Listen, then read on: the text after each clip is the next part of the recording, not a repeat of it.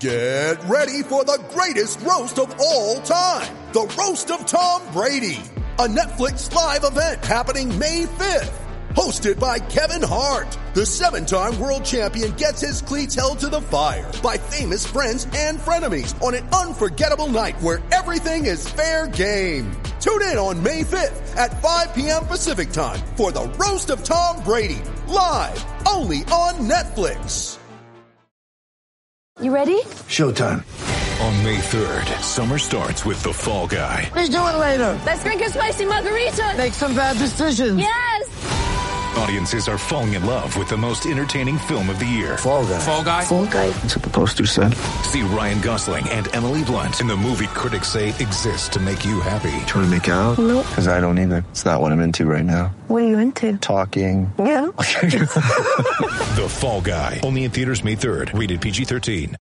Mother's Day is around the corner. Find the perfect gift for the mom in your life with a stunning piece of jewelry from Blue Nile. From timeless pearls to dazzling gemstones, Blue Nile has something she'll adore. Need it fast? Most items can ship overnight. Plus, enjoy guaranteed free shipping and returns. Don't miss our special Mother's Day deals. Save big on the season's most beautiful trends. For a limited time, get up to 50% off by going to BlueNile.com. That's BlueNile.com.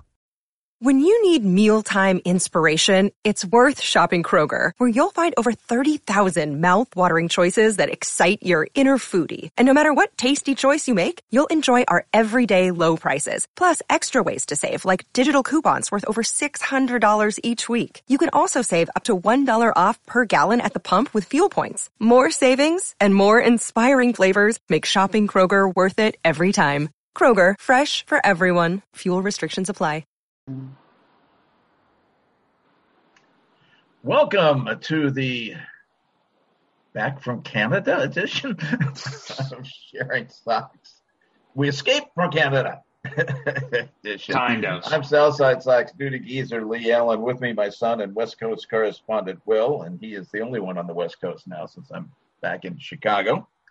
I guess the Sox wish they were, except they've got a losing record at home too, so I don't know that makes a heck of a lot of difference. Wow, it was not a good week. I suppose you could say the Dodgers had a worse week, being swept by the Pirates. It's much better to be swept by the Blue Jays, who are a pretty darn good team. Yeah. Although, I'm especially looking at that first loss, the Danny Mendick, Daryl Boston blunder, which we did see. We went to the Pirates-Dodgers game on Monday night, and we definitely saw a fair share of bonehead plays that led to that game. You know the biggest difference? I mean, because we were looking at the best and worst teams. I mean, the Pirates are doing all right record-wise, but really they're the worst team in the National League and the best team in the majors. All of the outfielders, both teams made terrific throws to the infield. True. It was no, oh, well, I hit it to him. I guess I can run forever, which is what happens with the White Sox, of course. Although I will say yesterday's error on Sheets was, I mean, we're recording this on Friday, so we're talking Thursday afternoon's error on Gavin Sheets. That was unfair. That was a perfect waist-high hop to Leury at second base, and he just watched it go by, which is the second time he's done that recently. I guess it's fun to watch. Yeah. I guess let's start by just talking about how pathetic this series was. This was, I mean, I feel like before we came on the podcast today, it was the most you and I have sort of felt down about this team in the entire time we've been doing this. And just because, my God, what is going on? What are the White Sox doing? I mean, we say week after week, and everybody, I think, on the site, writing or talking agrees with us. Well, and now we're going to win the division because Minnesota's going to fall apart, which they are. I think they are. Yeah. But watch out for the Guardians. We're now behind the Guardians by half a game or so, but they are playing good baseball. and they've got a great farm system, which means they can bring people up when somebody gets hurt. We've got nothing. And of course, they develop pitchers like crazy. So goodness knows how many AAA pitchers they've got who are major league ready. They've got a far superior manager, and managers don't make a heck of a lot of difference in baseball compared to football or basketball. But, 3 games, probably 3-4 games over the course of a season. And Terry Francona is just very, very good if he's healthy, if he's able to stick around because he's got serious illnesses. But, the Toronto series, again, it's Toronto. They're very good. They were on a hot streak. They had, 5 wins in a row coming into the series. But they didn't do anything impressive. They didn't do anything that should have told us this is a team you get swept by. They're so hot right now. Like they're on this win streak. We're in their home park. They're just going to be mashing. I was talking to some guys last night that when Toronto does finally turn it on, they're going to be really, really tough because those guys can just hit. But they really haven't still. And it was excruciating to watch these games. These were just void of any sort of excitement from the White Sox whatsoever. And you're being very generous on managers and what they can cause a team to do or not do. I think they have a little bit more impact than that even. And I would say that we are already at the 3 or 4 game mark in games that La Russa's idiocy has his lineups are certainly very strange. His lineups are absolutely terrible. He rarely seems to make the correct move pitching wise. He throws, people under the bus. He's got to keep his, jaw going. Now we got him talking about the Gabe Kapler thing for no reason. Nobody cares what La Russa has to say about that. But of course he's vocal about it. He's got to go. And I know I've come on here and said that so many times. I totally agree. We all agree. Well, probably 90% of White Sox world agrees. It is something. I was going to write something, but I'll just say something on the podcast instead. What disturbed me the most about what La Russa said about Gabe Kapler, he's entitled to his opinions. He happens to be on this end of the political spectrum. Kapler's on the other end. They're both entitled to their opinions on staying in the dugout or staying in the clubhouse during the national anthem. What bugged me about La Russa, what really got me, was where he said, well, I'm old enough that I'm familiar with veterans, and veterans feel offended by BS. That is crap. And Tony, shut your damn mouth because you are not a veteran. I looked it up. He was at the right age. He's 2 years older than I am. He was at the right age to be drafted or to volunteer to go to Vietnam. He did not go. He did not do anything. I don't know if he, came up with bone spurs or he wasn't in school, so he didn't have academic exemptions to the draft. I don't know how he got out. He may have just got drawn. It was a lottery thing. He may have drawn a real high number and gotten lucky. But don't talk about veterans if you're not one. There's 17 million of us. We cover the entire compass of political thought. And from far right to far left and mostly kind of in the middle, you got 17 million different reasons for getting in. You got 17 million different feelings about having been there. For some people that was their whole life, and that's all their life has been since. For some, it's just forget it, I did it. It's everything in between. He has no right to talk like that, and it really ticked me off. And I bet it ticked off a few other veterans too. Yeah, it probably did. How La Russa is it to have said something like that and not have served at all? That just fits with my idea of Tony La Russa so perfectly that if I made it up, you probably wouldn't. If I wrote it, you probably wouldn't believe it. But because La Russa actually does these stupid things, we do get to believe it. But yeah, I think we are at the point where we really should all just be in agreement that the guy is not getting the job done, even if you take out the intangibles of being a moron and being a jerk. Just when it comes to managing the game of baseball, what is he doing? I mean, you were here. We were watching it on, I guess it was probably Tuesday. We're sitting here watching this game, and Yasmani Grandal comes up to bat in the leadoff spot. I'm sorry, what? What in speed. what world? You want a fast guy out there so you can set the table. Yeah, and he started his day with 3 strikeouts from the leadoff spot. What are you thinking, man? What in what world? And I get it. Sure, you're thinking, okay, we suck. Let's shake things up. In what world is that even sort of the right answer?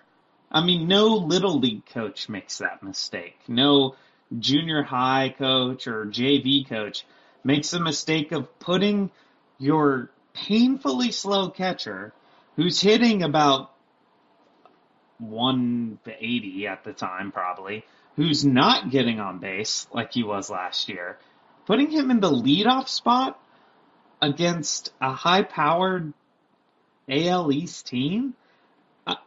What am I missing there? What is the actual thought process? Is there anything that we can say that justifies putting Yasmani Grandal in a leadoff spot in 2022 for this team? Do you have any idea of what that would be?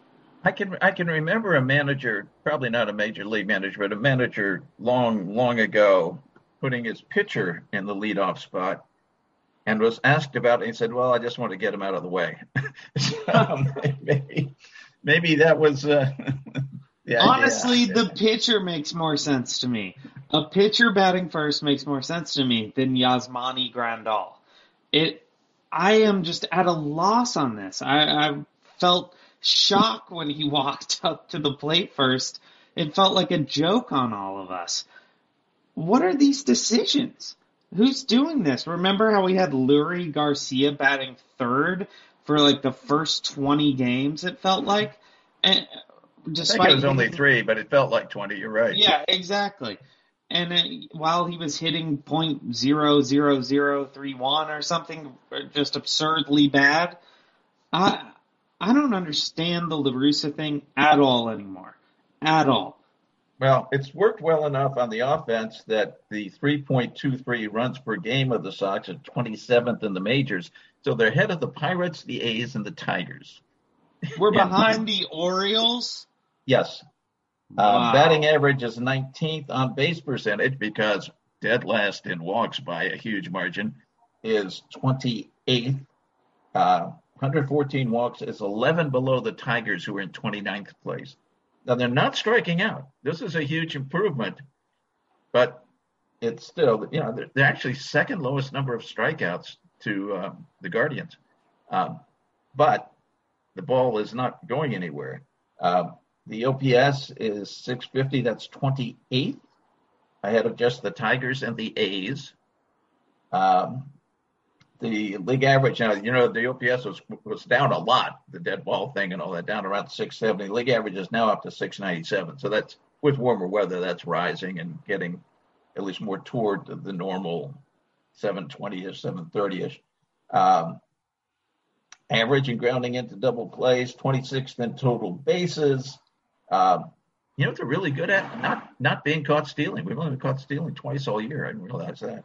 How but many only stolen 25th bases? in actual steals. Oh, well, there you go. And doubles. How many triples do you think the White Sox have this year? With all this speed on the team, how many triples? And is theoretically aggressive on the bases. I'm going to say 1. Exactly right. 1 triple. So that's dead last. And then at 23rd in homers, which you complain about not having enough. But you say, what about the pitching? Pitching's great, right? Well, hold on. Let's talk about this. That is even worse than I thought it was going to be. We're coming in between 25th and 29th. It seems like in almost OPS is 28th, and in runs per game, 27th. At runs per game, I guess. In the end, it's scoring runs, so 27th. Exactly. There. 27th in scoring runs. Holy cow. This was our window. This was the time, 5 years from now, none of us are expecting the White Sox to be good. This is the time that we are expecting them to be good. 5 years from now, that's the Tigers. That's the Mariners. That's their window. What And that's is going 27th on? playing in a field that is supposed to be a launching pad. So we're not hitting home runs. We're not hitting triples. We're not hitting at all, really. Right. We're not walking at all. We're about average in double plays, though. So, on the rare occasion that someone walks, we do hit into a double play. So that's nice. And you said which that happened last night or yesterday afternoon. You said that we are 11 walks less than the 29th team. Yes. And then do you have written down right there, maybe not, who's first, who has the most walks, or what? How many walks that is? No, I did not. I did not write that down. Well, let's just assume that it's far more than 11, since the Tigers have 11 walks on us and they're in 29. We had 114. I think it was in the high 200s, but I don't remember if it was probably the Yankees or Dodgers, somebody like that. So we don't have any. So nobody's got plate discipline. I mean, as you said, we're not striking out as much, so we're putting the bat on the ball. But that obviously means that we are putting pitches that are not in the strike zone into play. Yes. You know, if we're I think I got over this a couple shows ago. We were either dead last or next to last, next to worst, and swinging at pitches outside the zone, but had good contact rates on pitches outside the zone, very high contact rates. So what we're doing is exactly what you said. We're taking balls that are very hard to hit well, and we're hitting them badly. What a great skill set. We're going to take the ones that are tough to hit, and we're going to hit them, but we're going to be bad at it. That is crazy. Except for Tim. Tim's great at it. Tim's one of the best in baseball at it. Of course. But the rest of the team forget it. I mean, so right now we've got Tim hitting. We've got a little bit of Luis Robert hitting. Tim's not back for 2 weeks, more than 2 weeks. Tim's back, who knows when. Vaughn had a real hot streak, cooled off a little this week, it seems like, but is still in. No, he was the entire offense for one game. Yeah, that's true. That's true.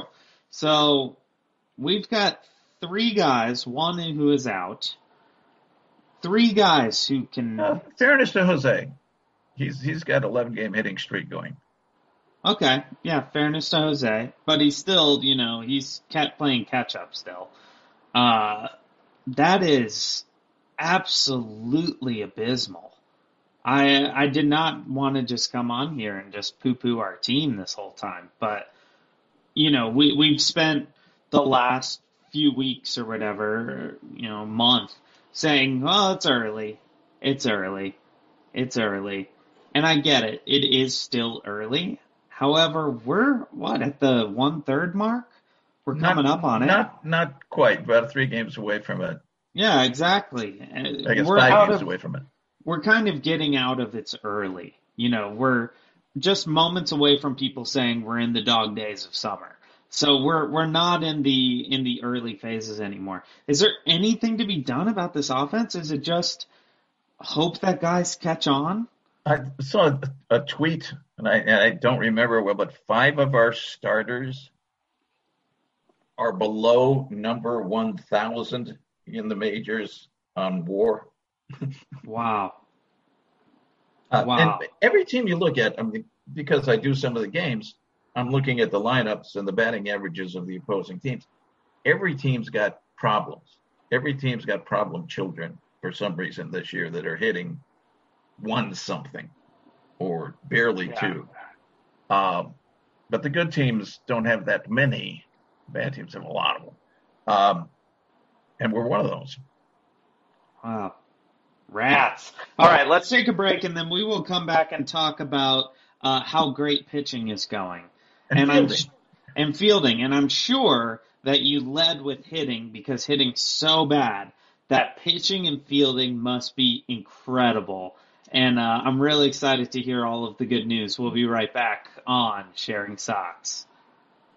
Mother's Day is around the corner. Find the perfect gift for the mom in your life with a stunning piece of jewelry from Blue Nile. From timeless pearls to dazzling gemstones, Blue Nile has something she'll adore. Need it fast? Most items can ship overnight. Plus, enjoy guaranteed free shipping and returns. Don't miss our special Mother's Day deals. Save big on the season's most beautiful trends. For a limited time, get up to 50% off by going to BlueNile.com.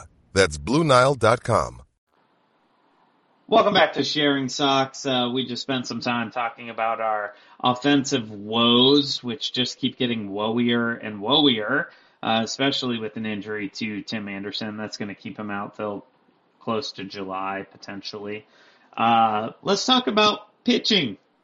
Tell us about it. Let's save pitching, because that's the highlight. Let's go to the fielding. Great. Yeah. Turning double plays, not bad. League average is 41. We're at 39. Remember how we were worst errors? We had the most errors of anybody for a long time. That's improved because Tim's improved. And yes, Tim had more errors than many teams at one point, but he's cut that down. So the errors are 33. So that's 22nd. It's not good, but it's not 30th. The problem is when you start getting into defensive runs saved and range, the total range, and I'm using RTOT, which is Baseball References, instead of Oozer, which is Fangraphs, but defensive runs saved 24th, -9. Cleveland, by comparison, again, I'm worried about these guys, are plus 29. They're the best there is. Wow. The range factor, -34. That's 25th. So it's pretty bad all the way across, and we guessed that. We knew that. You put a bunch of designated hitters in your corner outfield slots, and it's not going to help a lot. Yeah, I mean, think about what our range number is if you take out Luis Robert. I mean, and Engel. And Engel. Those two guys are probably keeping us from 30th and to 25th, because those guys cover more ground than everyone else combined. Our third basemen have very little range. Lurie has not great range at all. Mendick's got no range. Tim's range fluctuates.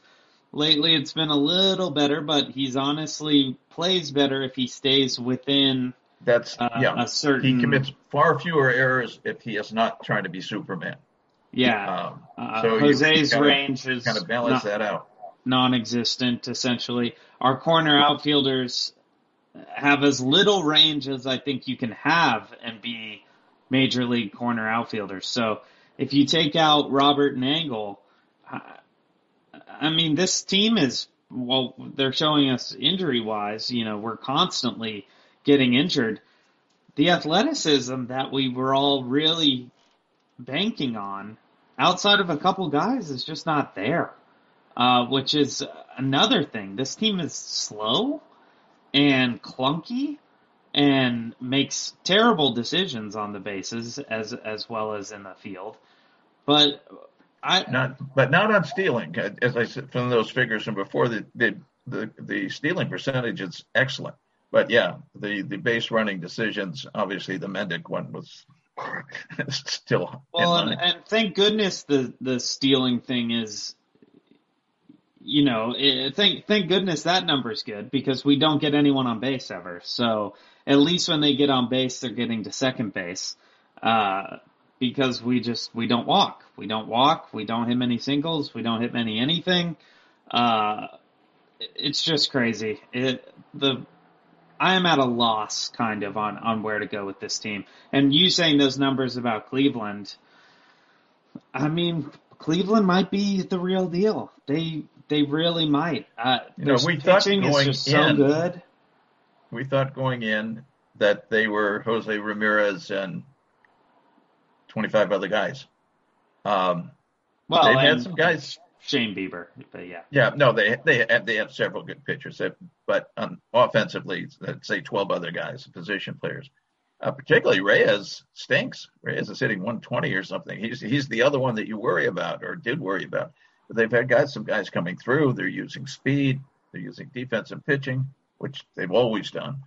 I find them more worrisome than Minnesota. I may be crazy. They may end up well below 500, but I think There's a bigger deal. They also are in this interesting situation where they've got this new team name that people are not super excited about necessarily, and I think there's probably some motivation there to play above your skill level just to get the fans into the idea of the team and get things going. You know, Jose Ramirez signing that really long deal is a sign of that, you know, he wants the Guardians to be as prominent as the Tribe was previously. I don't know what to expect, but let's save the best for last and let's move on to pitching. What do you got? Yeah, well, and we all think, oh, well, the pitching's great. At least we're fine. Now, we do get Lance Lynn back probably in 3 weeks. I would guess he's got 2 more rehab starts in Charlotte. First one went real well. That's good. Yeah. Runs per game given up, 4.76. That is 25th. ERA, because the defense is so bad, 4.19, which is 22nd. The FIP, this is where it gets interesting and really plays into the defensive struggles, the range and whatnot. FIP is listed at 3.96, which is right at average. Average is 3.94. So the pitchers are suffering from the fact that people are not making the plays behind them. As a slow pitch softball pitcher, you're aware of this problem. But still, it's even when you take all of that into the equation, as best the people who do these stats figure it out, they're just kind of average. So do we, I mean, we get Lance Lynn back in 2 to 3 weeks, maybe 4, who knows with the way things are going.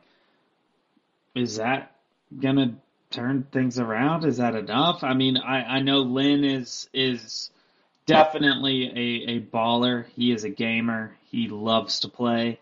He's psyched to play. He's always pumped to be out there, which is something that seems to be sort of lacking from this team. So maybe that will help. And Dallas Keuchel's gone. That helps. And Dallas Keuchel's gone. But we should take a moment to just talk about that, because that was a big moment from this week of Dallas getting DFA'd.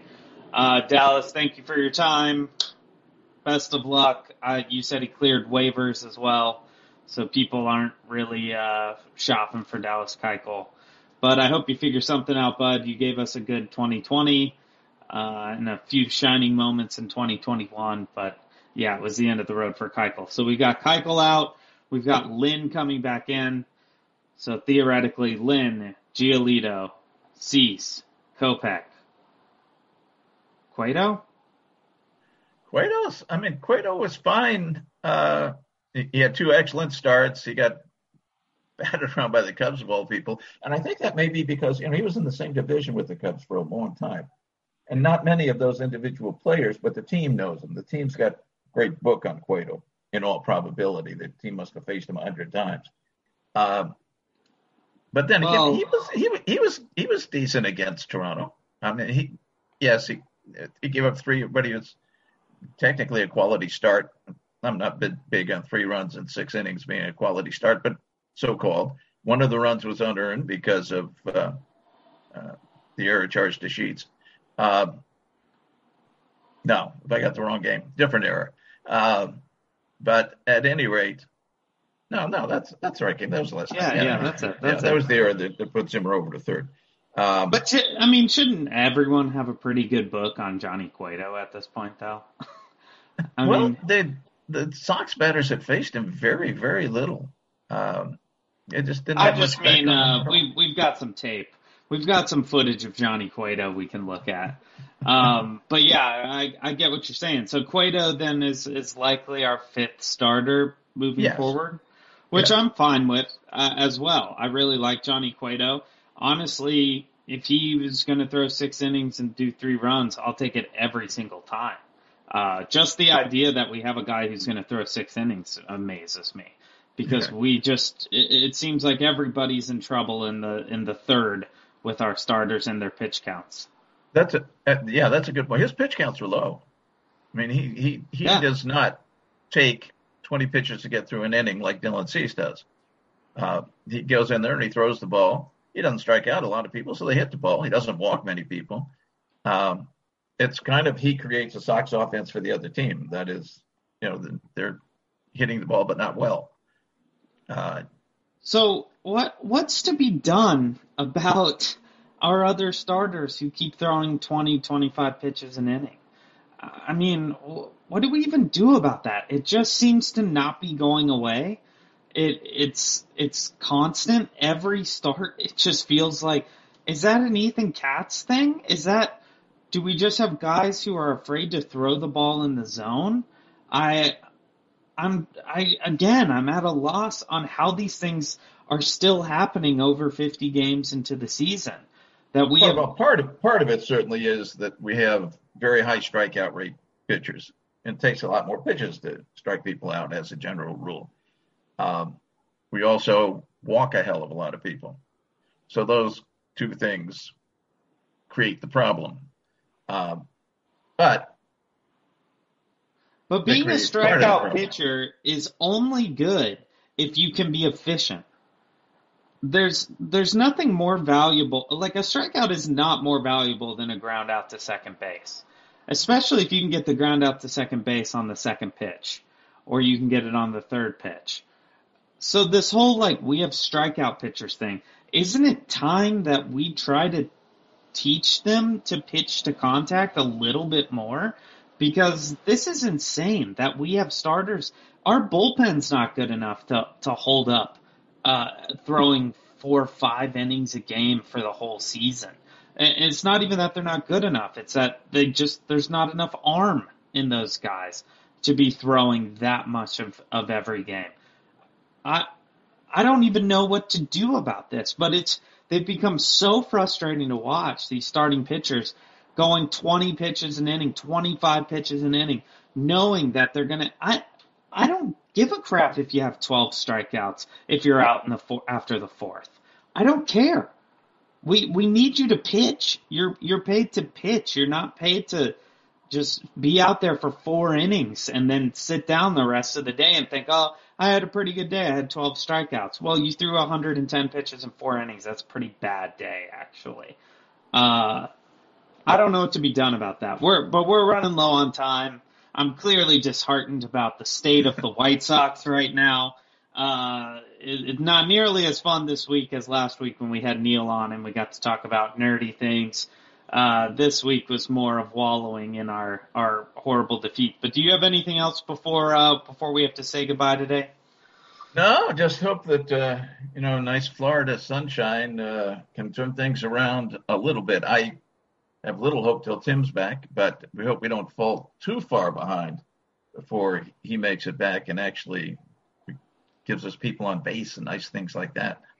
And if there's any way for the Florida sunshine to really change your game for the better, it's by playing it's in a dome. The Tropicana Dome, which I think there's no chance any sun gets through there unless the roof falls in, which probably could happen at any second. But that is all the time we have for today. White Sox fans, bear with us. As soon as something good happens, we will be very excited to talk about it here. We just need them to do something good. Because as I mentioned before, our window, which is now, is looking smaller. But thanks for listening. We will see you next week on Sharing Sox.